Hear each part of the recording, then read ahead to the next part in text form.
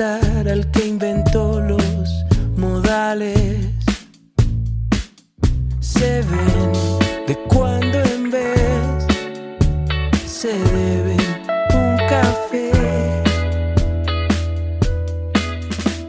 El tiempo te hace bien, le dijo, te ves radiante, mejor que antes. No me puedo quejar, estoy feliz, ando con alguien, ahora caminan sobre hielo, para ver quién resbala primero. Sin ataduras, entrelazando, nunca fueron nada, pero siempre hubo algo, hubo algo, hubo algo.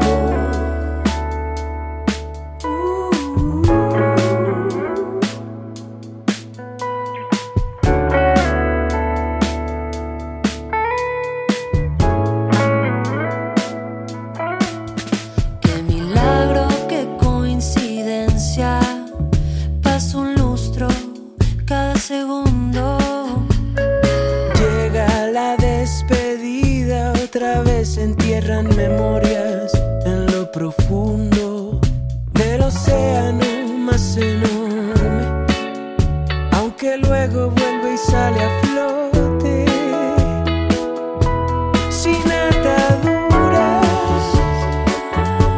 entrelazando, nunca fueron nada, pero siempre hubo algo. Sin ataduras, entrelazando, Ay, nunca fueron nada, pero siempre hubo algo, hubo algo. Hey guys, welcome to another episode of Songmas. My name is Richard Villegas y bueno, pues seguimos acá en nuestra serie de entrevistas con pues, el indie dominicano. Al momento estamos escuchando una canción de Alex Ferreira y se llama Hubo Algo. Esto es con Vanessa Zamora, así que la vamos a terminar y ya volvemos con un invitado muy, pero muy especial.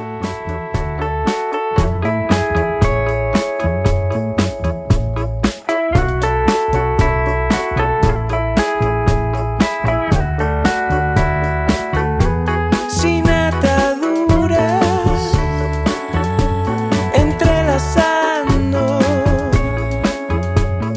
nunca fueron nada, pero siempre hubo algo.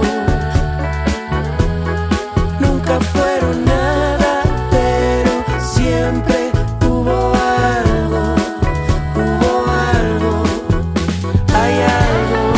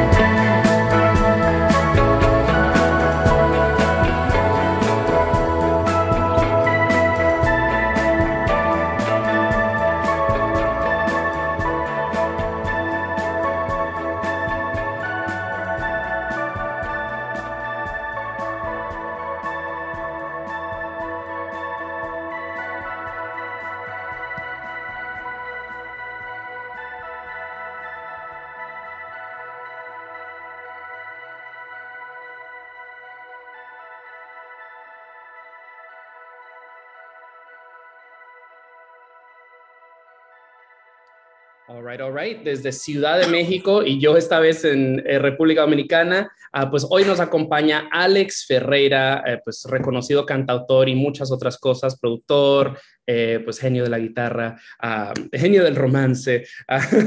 Hola, hola, bienvenido, ¿qué es lo que? ¿Cómo estás? Muchísimas gracias, feliz de hablar contigo.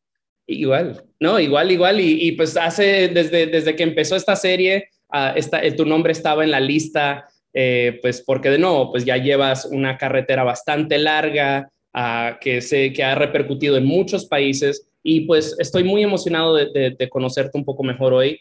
Para los dos escuchas en casa que tal vez no te conozcan, ¿quién eres y qué haces? Pues yo soy un cantautor nacido en la República Dominicana que ya lleva muchos años dando vuelta por ahí, aprendiendo todavía el oficio y aprendiendo de otras culturas, de otros países, llevo más tiempo viviendo fuera de la isla que dentro de la isla, mucho más. Y no sé, soy como yo qué sé, un pajarito que va cantando de rama en rama. Sí, o sea, y pues sí, o sea, sé que has vivido en España, creo que algún tiempo viviste también en USA, ahora estás Sí. en México. Háblanos acerca, pues, o sea, esta entrevista va a hacerse en dos secciones, entonces empecemos desde los orígenes. ¿De qué parte dominicana eres? ¿De la capital? Yo soy de la capital, de Santo Domingo. Mi chasis es de los años 80. Okay. Nací en los 80. Entonces te digo que nací en los 80 porque, bueno, cuando venía creciendo me crié con realmente viendo la televisión, viendo MTV, que en los 90, cuando yo era muy joven, por ahí fue que conocí todo el universo del pop y del rock y de la música europea y de la música gringa y por supuesto que en Dominicana, en el fondo, en el subconsciente, en la calle, sonaban la bachata, los merengues de la época, que en los años 90 el merengue y la bachata eran todo. Y entonces en mi cabecita de niño se fue mezclando todo eso, ¿no? El grunge de Nirvana, el Britpop de Radiohead, el rock argentino, Fito Páez y todo eso, Café Tacuba de México, porque teníamos MTV. Menciono mucho MTV porque MTV es la fuente principal de mi conocimiento musical y de cómo yo entré, ¿no? Entonces tenía el MTV latino, donde entraba todo esto de que te cuento, de Café Tacuba y de los Aterciopelados en Colombia, el rock argentino, Soda, Cerati, todo eso. Luego eso mézclalo con Juan Luis Guerra, con la bachata, con el merenhouse, toda esa onda de, yo qué sé, Sandy Papo, Proyecto Uno, mete ahí a Bob Marley, mete ahí del Caribe también, bueno, más siguiéndonos a Centroamérica, toda la salsa de la Fania, todo eso.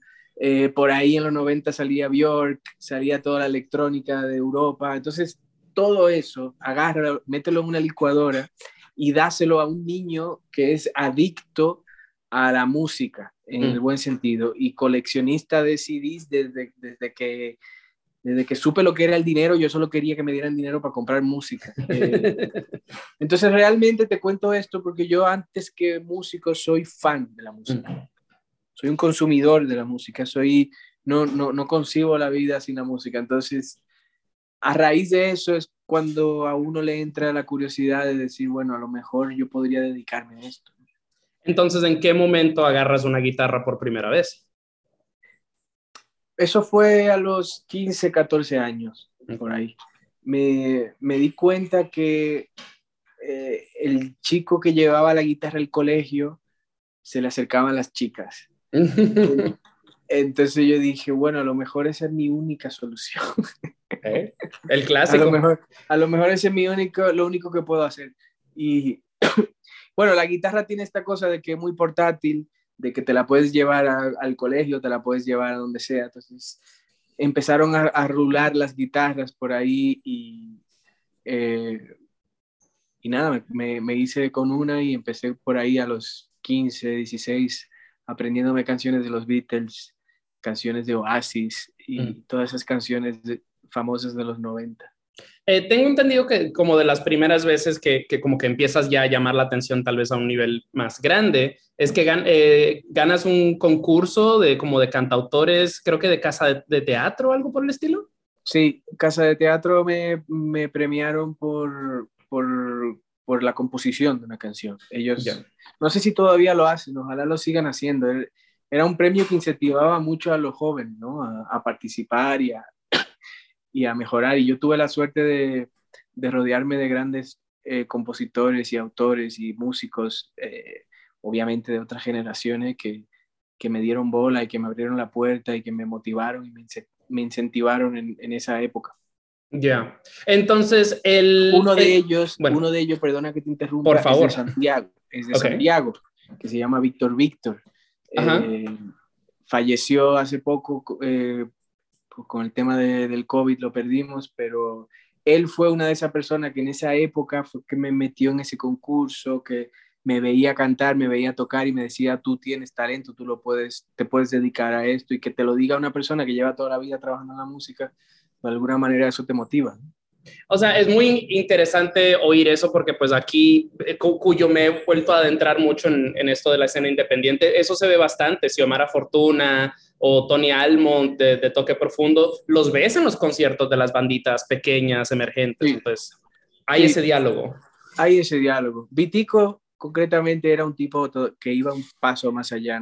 Esto que te cuento no solo pasó conmigo, pasó con toda mi generación, incluso mayores también, que andaban por ahí desubicados, que no sabían qué hacer, y Vitico era como ese personaje que le gustaba meterse ahí con los jóvenes, involucrarse, apoyarlos, hacer proyectos, invitarlos a cantar, y yo tuve esa suerte.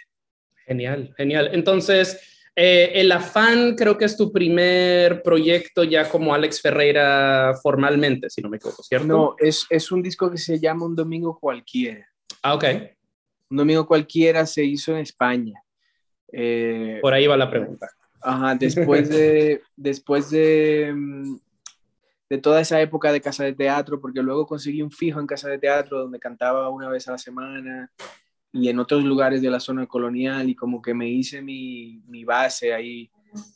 La verdad es que se aprende mucho y se genera mucha experiencia tocando de esta manera, tocando covers, muchos covers. Uno aprende también a hacer sus propias canciones, etcétera, etcétera.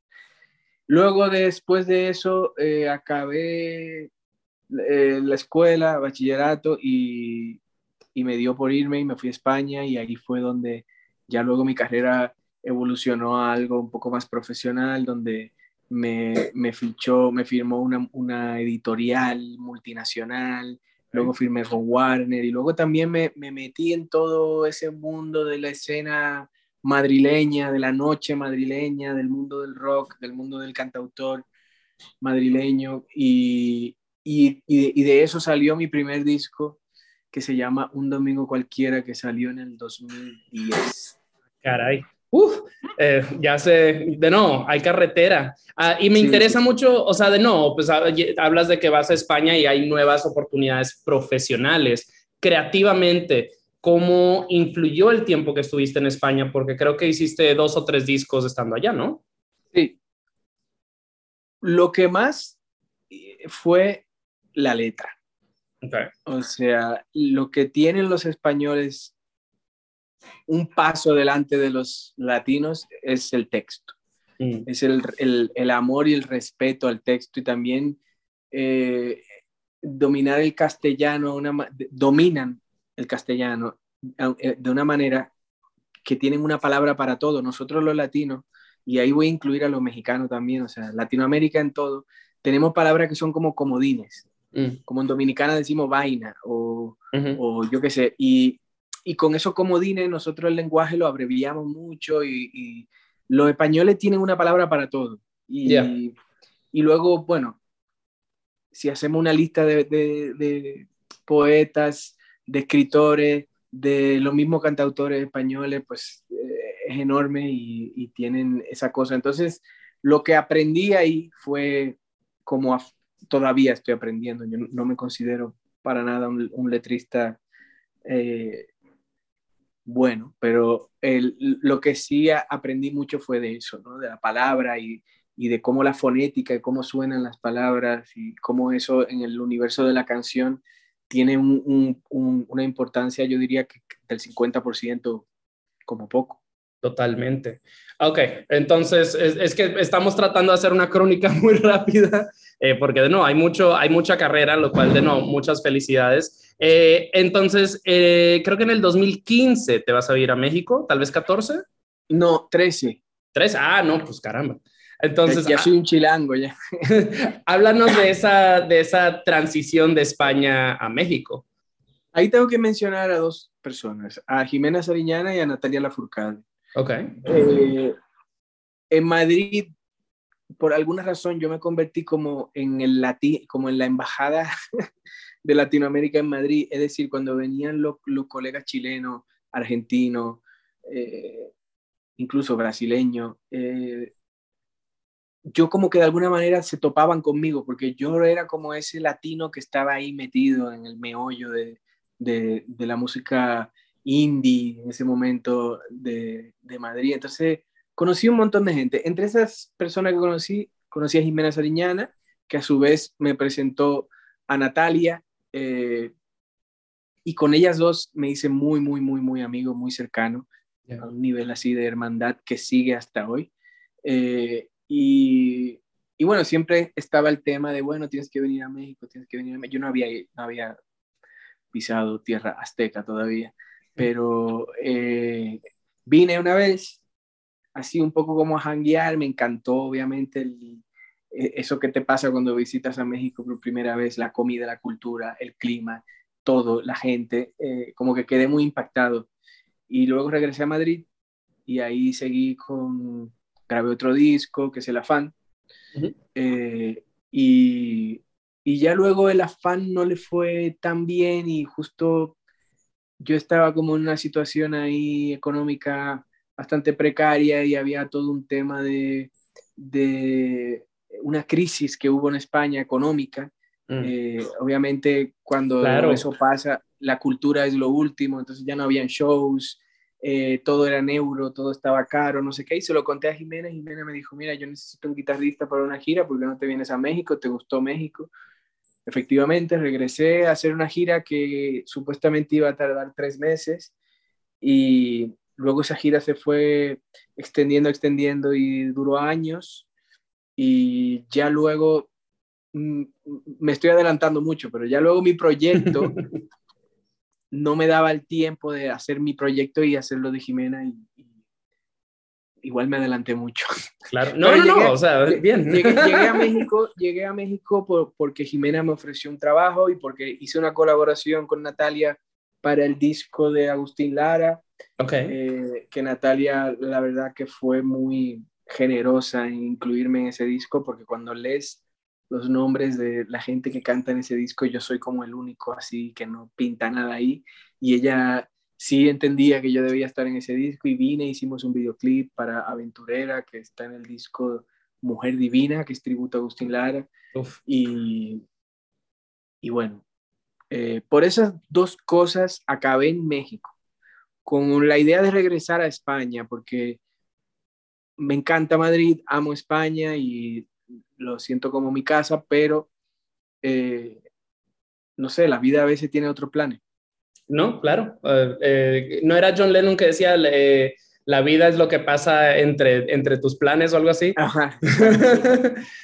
Bueno, aquí creo Life que... is what happens when you're busy making other plans. Ahí estás. Aquí vamos a tomar un descansito musical porque pues, aunque en la segunda sección ya nos vamos a clavar más en lo que es tu nuevo disco, queridos escuchas, que se llama En lo que llega la primavera y estará en plataformas el 11 de marzo. Que creo que el episodio ya estará al aire para entonces.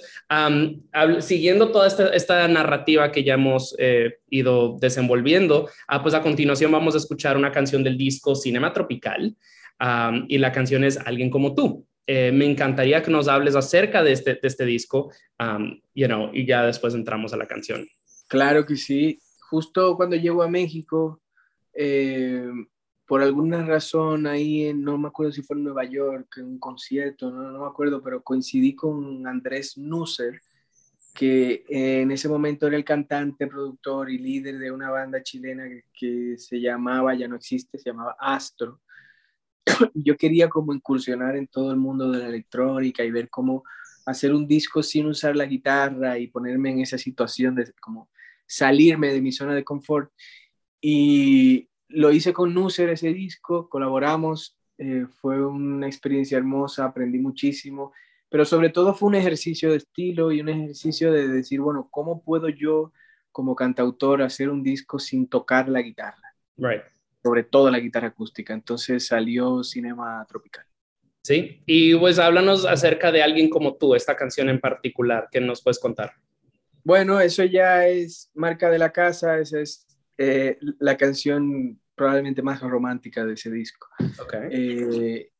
Y hay dos versiones, está esa versión que vamos a escuchar ahora y luego hay una versión acústica que es de otro proyecto que hice más adelante, pero sí tiene esa cosa como muy romántica, pero como van a escuchar, aquí hay ese tratamiento de hacer un disco con un MPC, que es esta máquina de sampleo que se usa mucho en el hip hop y en la música de los 80. Usamos un MPC para hacer prácticamente todo, como por ejemplo esta canción que van a escuchar ahora. Genial, pues escuchemos eso ahora. Esto es Alex Ferreira, la canción es Alguien como tú, del disco Cinema Tropical, y ya volvemos con más de Alex Ferreira.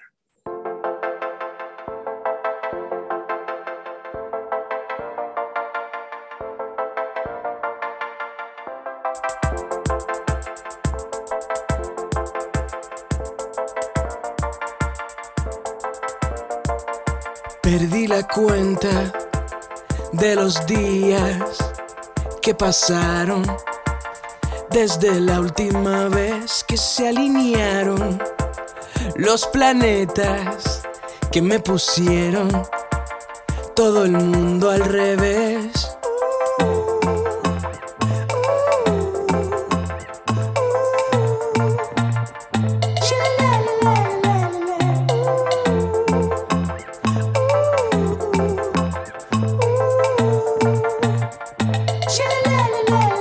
No me da la gana de abrir la puerta, salir de casa, decir lo mismo otra vez, vender un sueño, comprar palabras, hacer promesas que sé que voy a romper. Necesito reaccionar, salir de este letargo, invertir en algo, no vendría nada mal. Viajar de norte a sur con alguien como tú.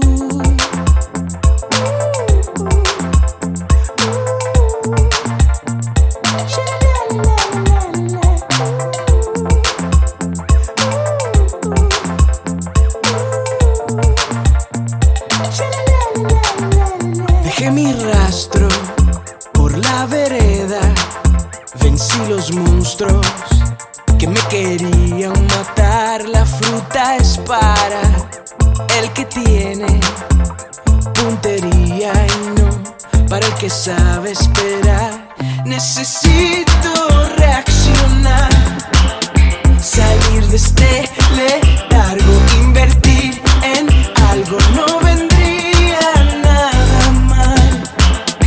Viajar de norte a sur con alguien como necesito reaccionar, salir de este letargo, invertir en algo, no vendría nada mal.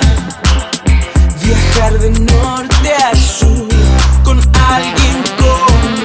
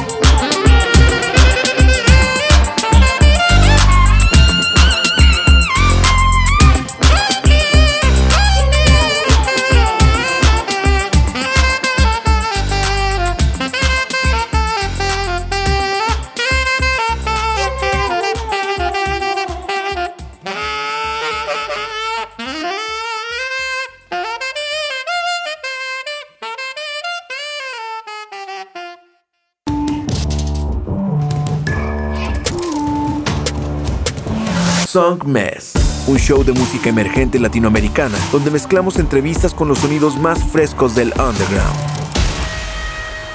Su anfitrión, Richard Villegas, es un periodista musical contribuyendo a publicaciones como Remezcla, Rolling Stone y Bandcamp. Y con Song Mess, las conversaciones toman un giro más casual y personal, revelando el mundo interior de cada invitado. Song Mess está disponible en todas las plataformas digitales. Escúchalo martes 9 p.m. y jueves 9 a.m. por Nova Hits Radio. Song Mess.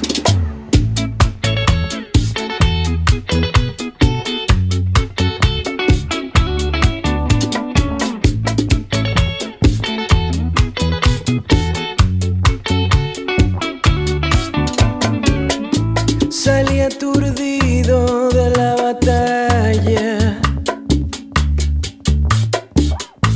No me morí porque tiré la toalla. Sigo arrastrando tu porquería. Y dime, flaca, si eso era lo que tú querías.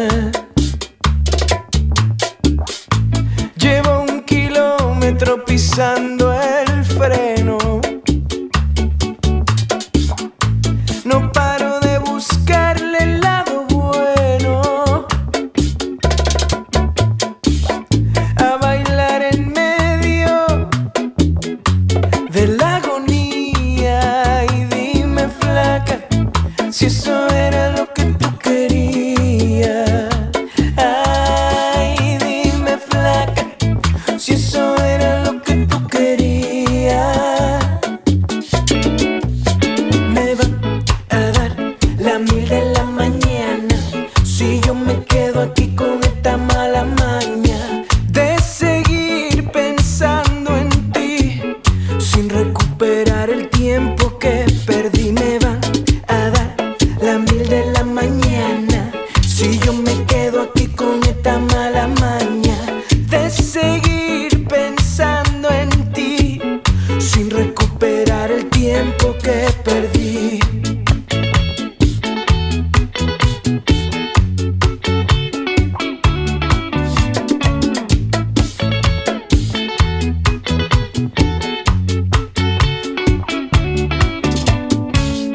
Sigo ofuscado por tu extravío.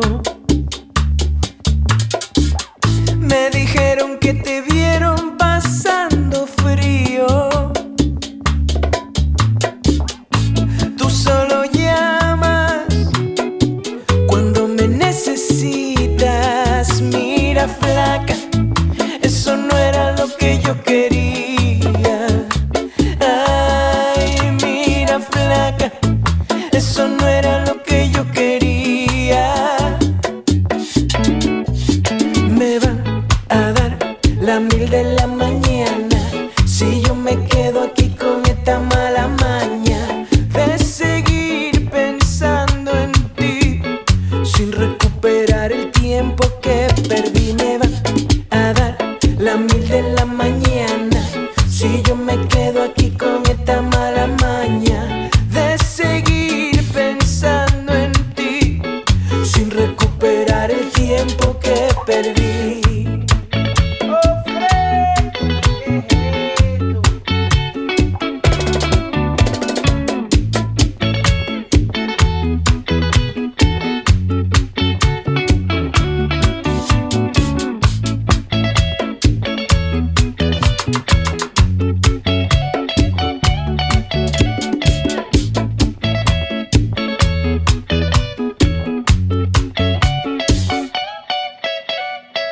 Alright, y estamos de vuelta. La segunda canción que escuchamos ahí se llama Mala Maña y esta es una favorita mía personal.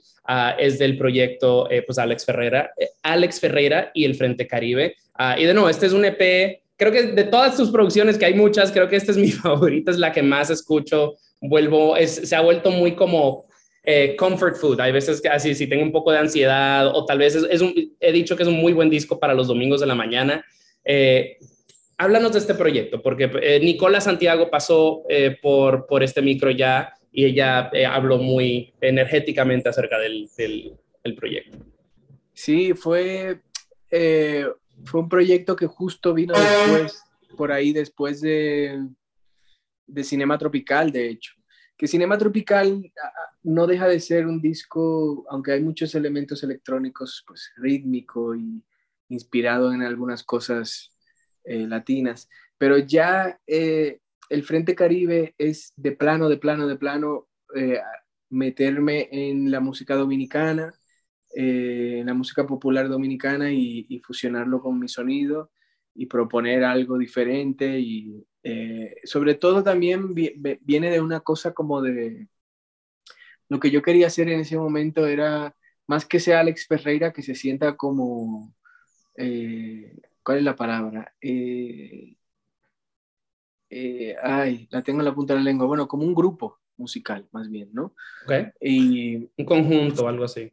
Ajá, y un colectivo, vaya, como un colectivo de músicos, de percusionistas, de gente que hace canciones, de cantantes, de no sé qué, juntarnos y ver si podemos jugar con nuestro folclore y con nuestra música popular. Y ahí está la bachata, el merengue, ahí está la tambora, ahí está la güira, ahí están esos elementos que son muy dominicanos.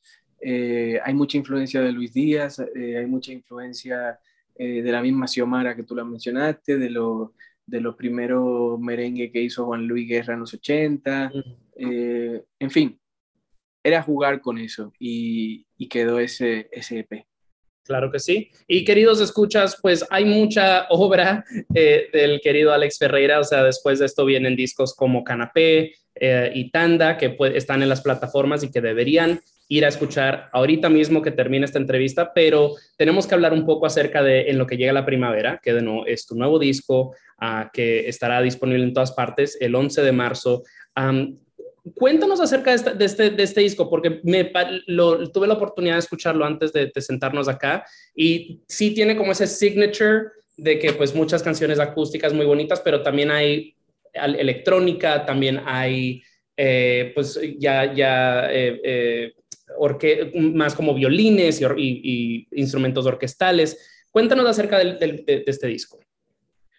Pues mira, muchas de las canciones que están en este disco vienen de Tanda, es decir, se grabaron en esa sesión de Tanda, pero no entraban en Tanda porque ese disco está más basado en el ritmo afroantillano.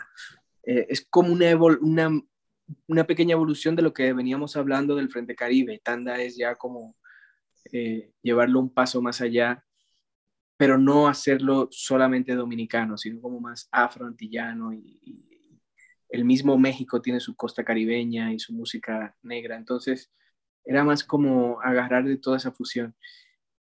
Y estas canciones no entraban ahí, no encajaban porque venían desde un lugar más nostálgico, más melancólico, más basado en la armonía y menos en el ritmo, tiene más espacio.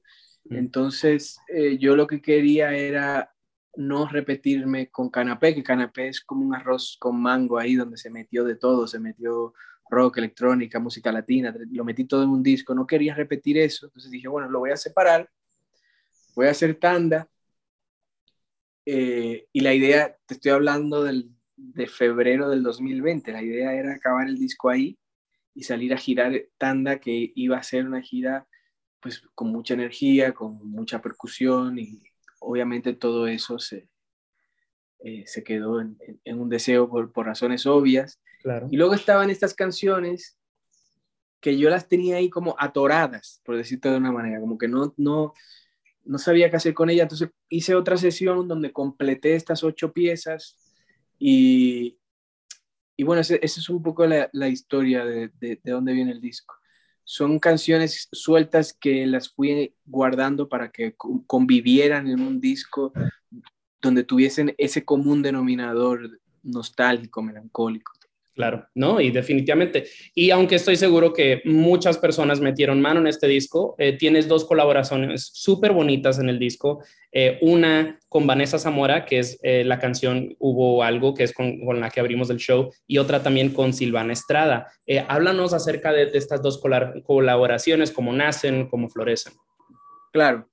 Mira, en el caso de Vanessa, yo le mandé, realmente hubo algo, yo la iba a descartar.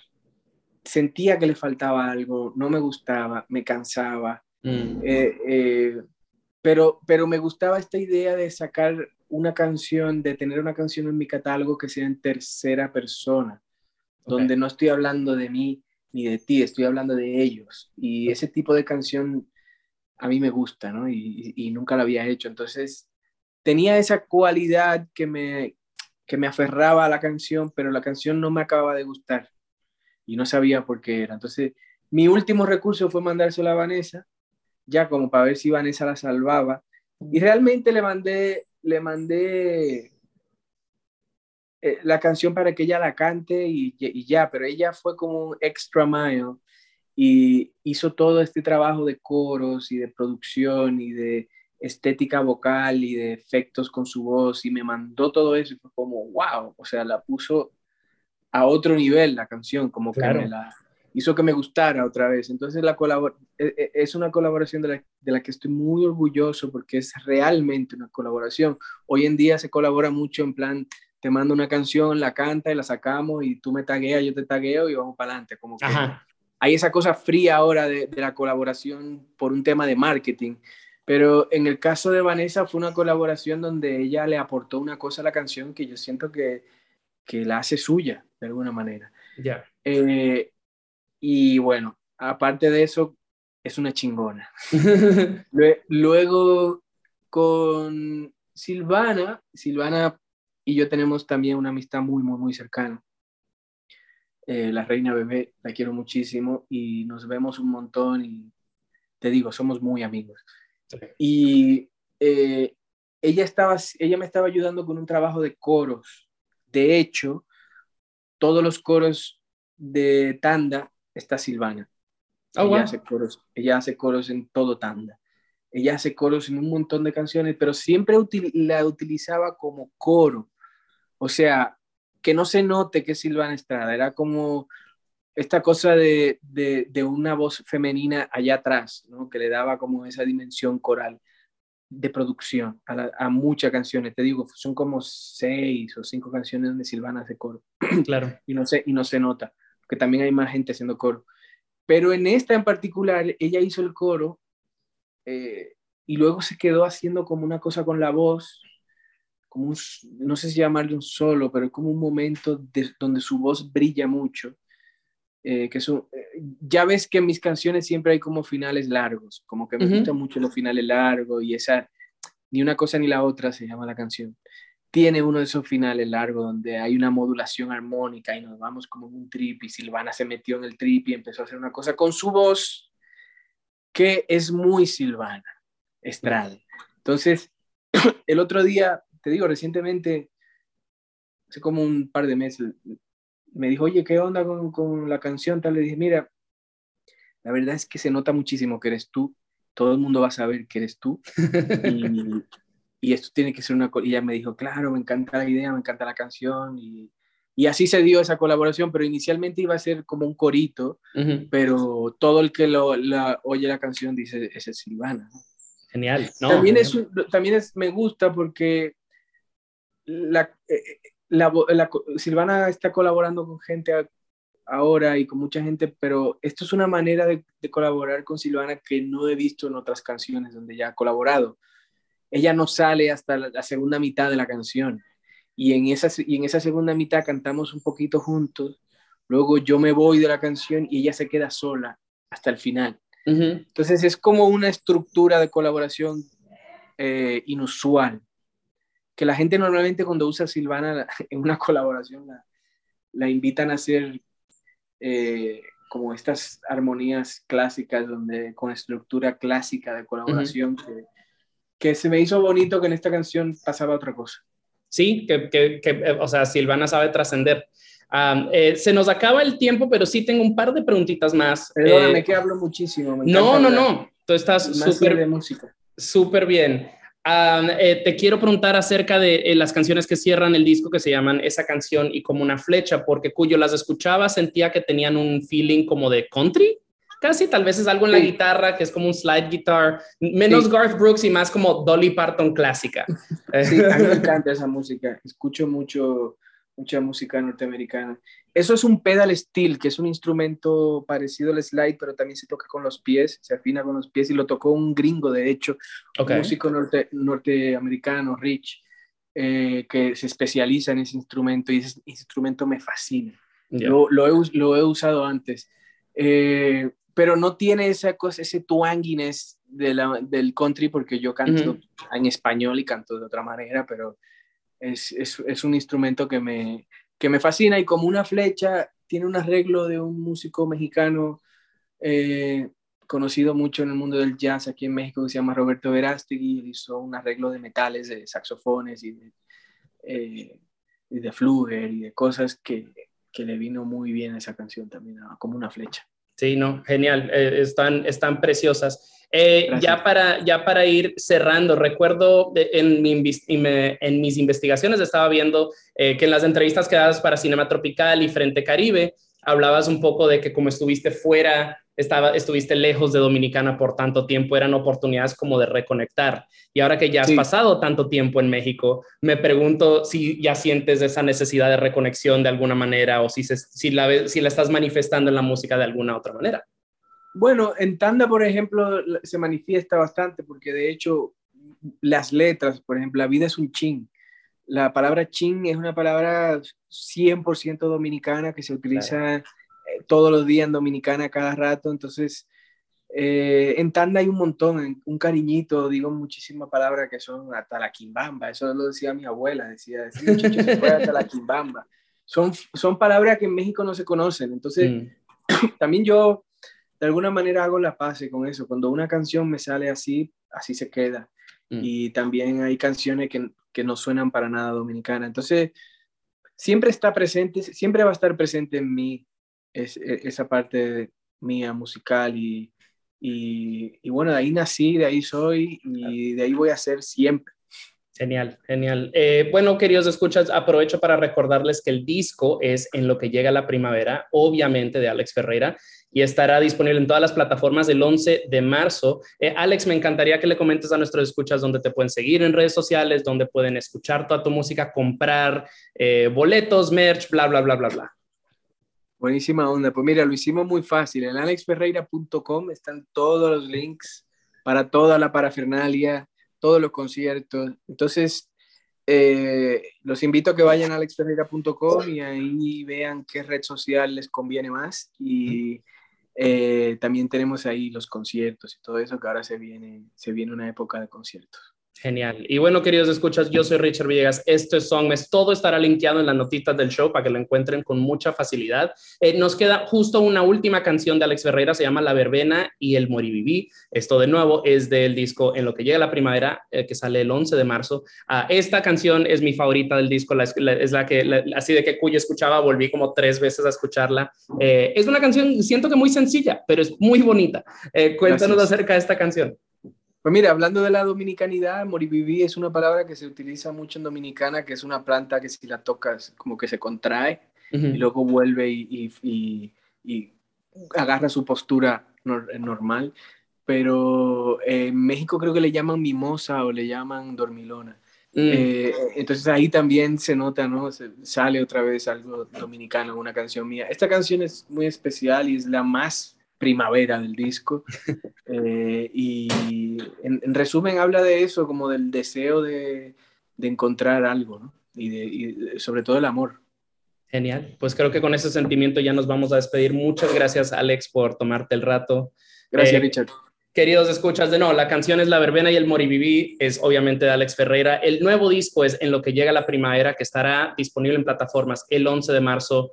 Y con eso nos despedimos. Muchísimas gracias por escuchar y nos escuchamos en la próxima. ¡Chau!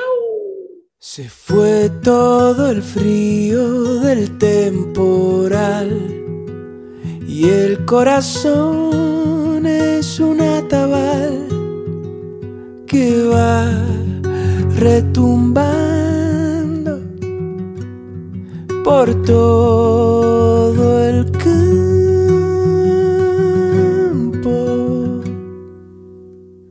así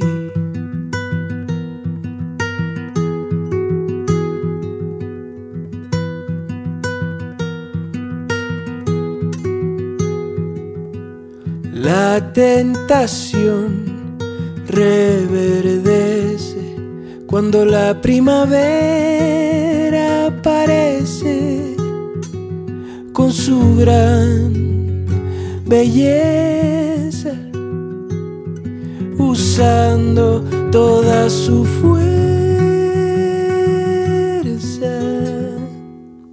Busco entre la salvia como un colibrí.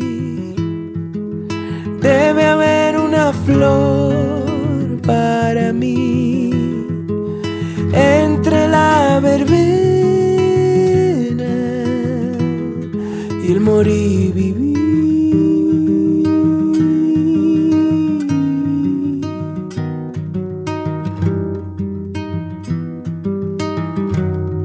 Y el morir vivir.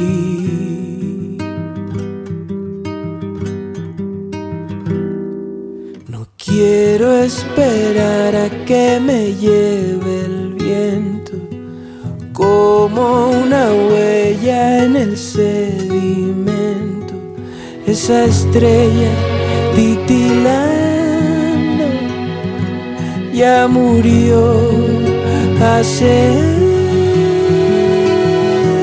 años. Busco entre la salvia como un colibrí.